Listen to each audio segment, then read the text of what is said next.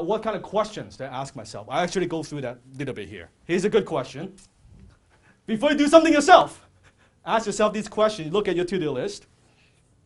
You want to ask, can it be done cheaper? Can it be done what? Cheaper. Can it be done faster? Can it be done what? Faster. Can it be done better? Can it be done what? Better. Can it be done by someone else who likes it more than you do? Can it be done by someone who likes it more than you do? So look at my do list, a pile of stuff, a lot of objectives, a lot of tasks got to do. Okay, can it be done cheaper? Can it be done faster? Can it be done better? Can it be done by someone else who likes it more than I do? And there are a lot of stuff I don't like to do, that I'm not good at, so I delegate those. So those 4 questions. Does that make sense? Yes? Yes. As a leader, your job is not to do the job, but to make sure the job gets done. Now, what's the difference? What's the difference? Not to do the job, but make sure it gets done. What does that mean? What does that mean? Just get the result. Just get the result.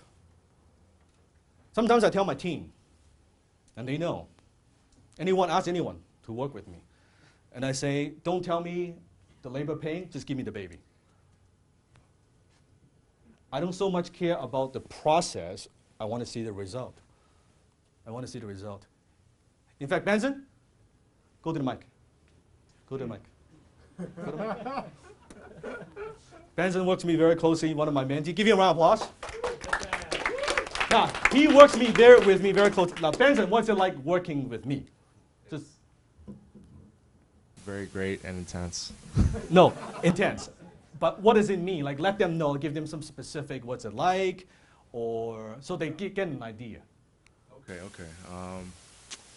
I would say that Dan comes up with the strategies and how the processes will work. And then in most cases, it's just me doing the implementation and putting it into action. He's not a control freak for sure. He doesn't give you gotta do it this way or this way. He gives the core idea, and then I just fit all the pieces together and put puzzles together. And that's how it normally works. Do we always get it right? No, for sure. Do we make mistakes? Yes. Is that okay? Yes. Do I take your head off when you make a mistake? Sometimes. Sometimes. That's truth. That's the truth. So you have to let your people, you have to be comfortable letting them make mistakes. You can't just take the head off every time they make a fucking mistake. Because then they stop making mistakes. And when they stop making mistakes, what does that mean? Stop learning. They stop learning, but what does it mean for you? You stop producing means you go back and you got to finish that fucking job. So you got to let them, it's not exactly the way I want it, it's okay. I'm okay with that. So he knows he's intense. I push him, he knows. And I love it too. Yeah. So I tell people, if you work with me, it's intense. It's intense. It's not easy. Not always pleasant. It's not always pleasant. But I think it's kind of fun. It is. It is kind of fun. So a round of applause. Round of applause. So let me tell you a quick story. Many years ago, when I was still doing copywriting, kind of transitioning to consulting, haven't done consulting yet. At the time, I was at home, and at the time, I was basically, because I wanted to help people, I want to do what? Help people. So I was always, anyone wants my time, would give them my time. I was basically a public library. How many know what a public library is?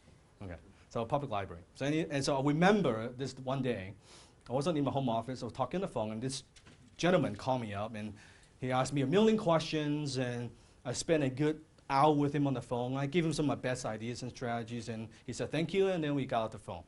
Now, at the time, my ex-girlfriend Tiffany, walked by my office, and she overheard the conversation, and then she came into the office, and she looked at me with those beautiful eyes and a nice smile. I'll never forget what she said. She said, in Chinese, dumbass! And I was like, what's wrong? And she said, why are you giving it all away for free? And I said, well, because I want to help people. I mean, who would pay me? And she said, well, but other people pay other people. You pay your mentors. I mean, Dan, you go to seminars, you read books, and you did all these things to accumulate all this knowledge, and here you are, giving enough information to somebody to make them dangerous and not getting compensated for your time, knowledge, and energy. And I said, that kind of makes sense. You should charge for it.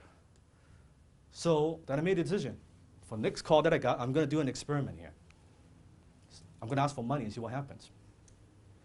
Another gentleman called me up, and this was a gentleman, actually, he purchased one of my programs from the past, a cooperating program, and he likes it, and he's using it, making good money, and he was asking me, again, a lot of questions, and I simply turned the table around. Halfway I stopped, hey, you know, sir, those are good questions. However, I charge a consulting fee. Then he said, oh, okay, well, how much do you charge? That's a very good question. Well, what kind of budget have you set aside for something like this? I kind of throw it all back to him. And he said, well, you know, Dan, I've been using your program. I've got a business partner. I think the program is very good. If I can work with you, that's awesome. I think, you know, we've got a budget. Probably we're comfortable investing like $5,000. Would that work? Yeah, that will work. That will work. And okay, great. So let me talk to my business partner, and I'll get back to you. Great. Call me back about 2 hours or so. He said, yeah, Dan, we're ready to go. I want to pay you $5,000, and we'll go for it. Great. So then, how do we get started? I've never done this before, right? Now I don't want to sound like I don't know what I'm doing, right? Like. Do you want to put it on a Visa or MasterCard? I just came up with that. Oh, Visa would work. Do you take Visa? Yeah, that would work. So anyway, I got the Visa number, and that's kind of my first official consulting client. Write this down. Your time, knowledge, and energy are your most valuable commodities.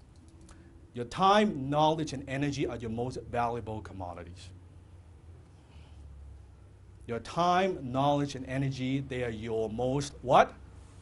Valuable commodities. Because customer is replaceable. Money is replaceable. Everything else in your business is replaceable. Time is not.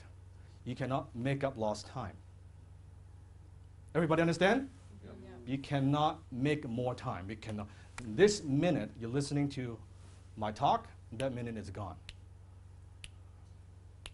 It's gone.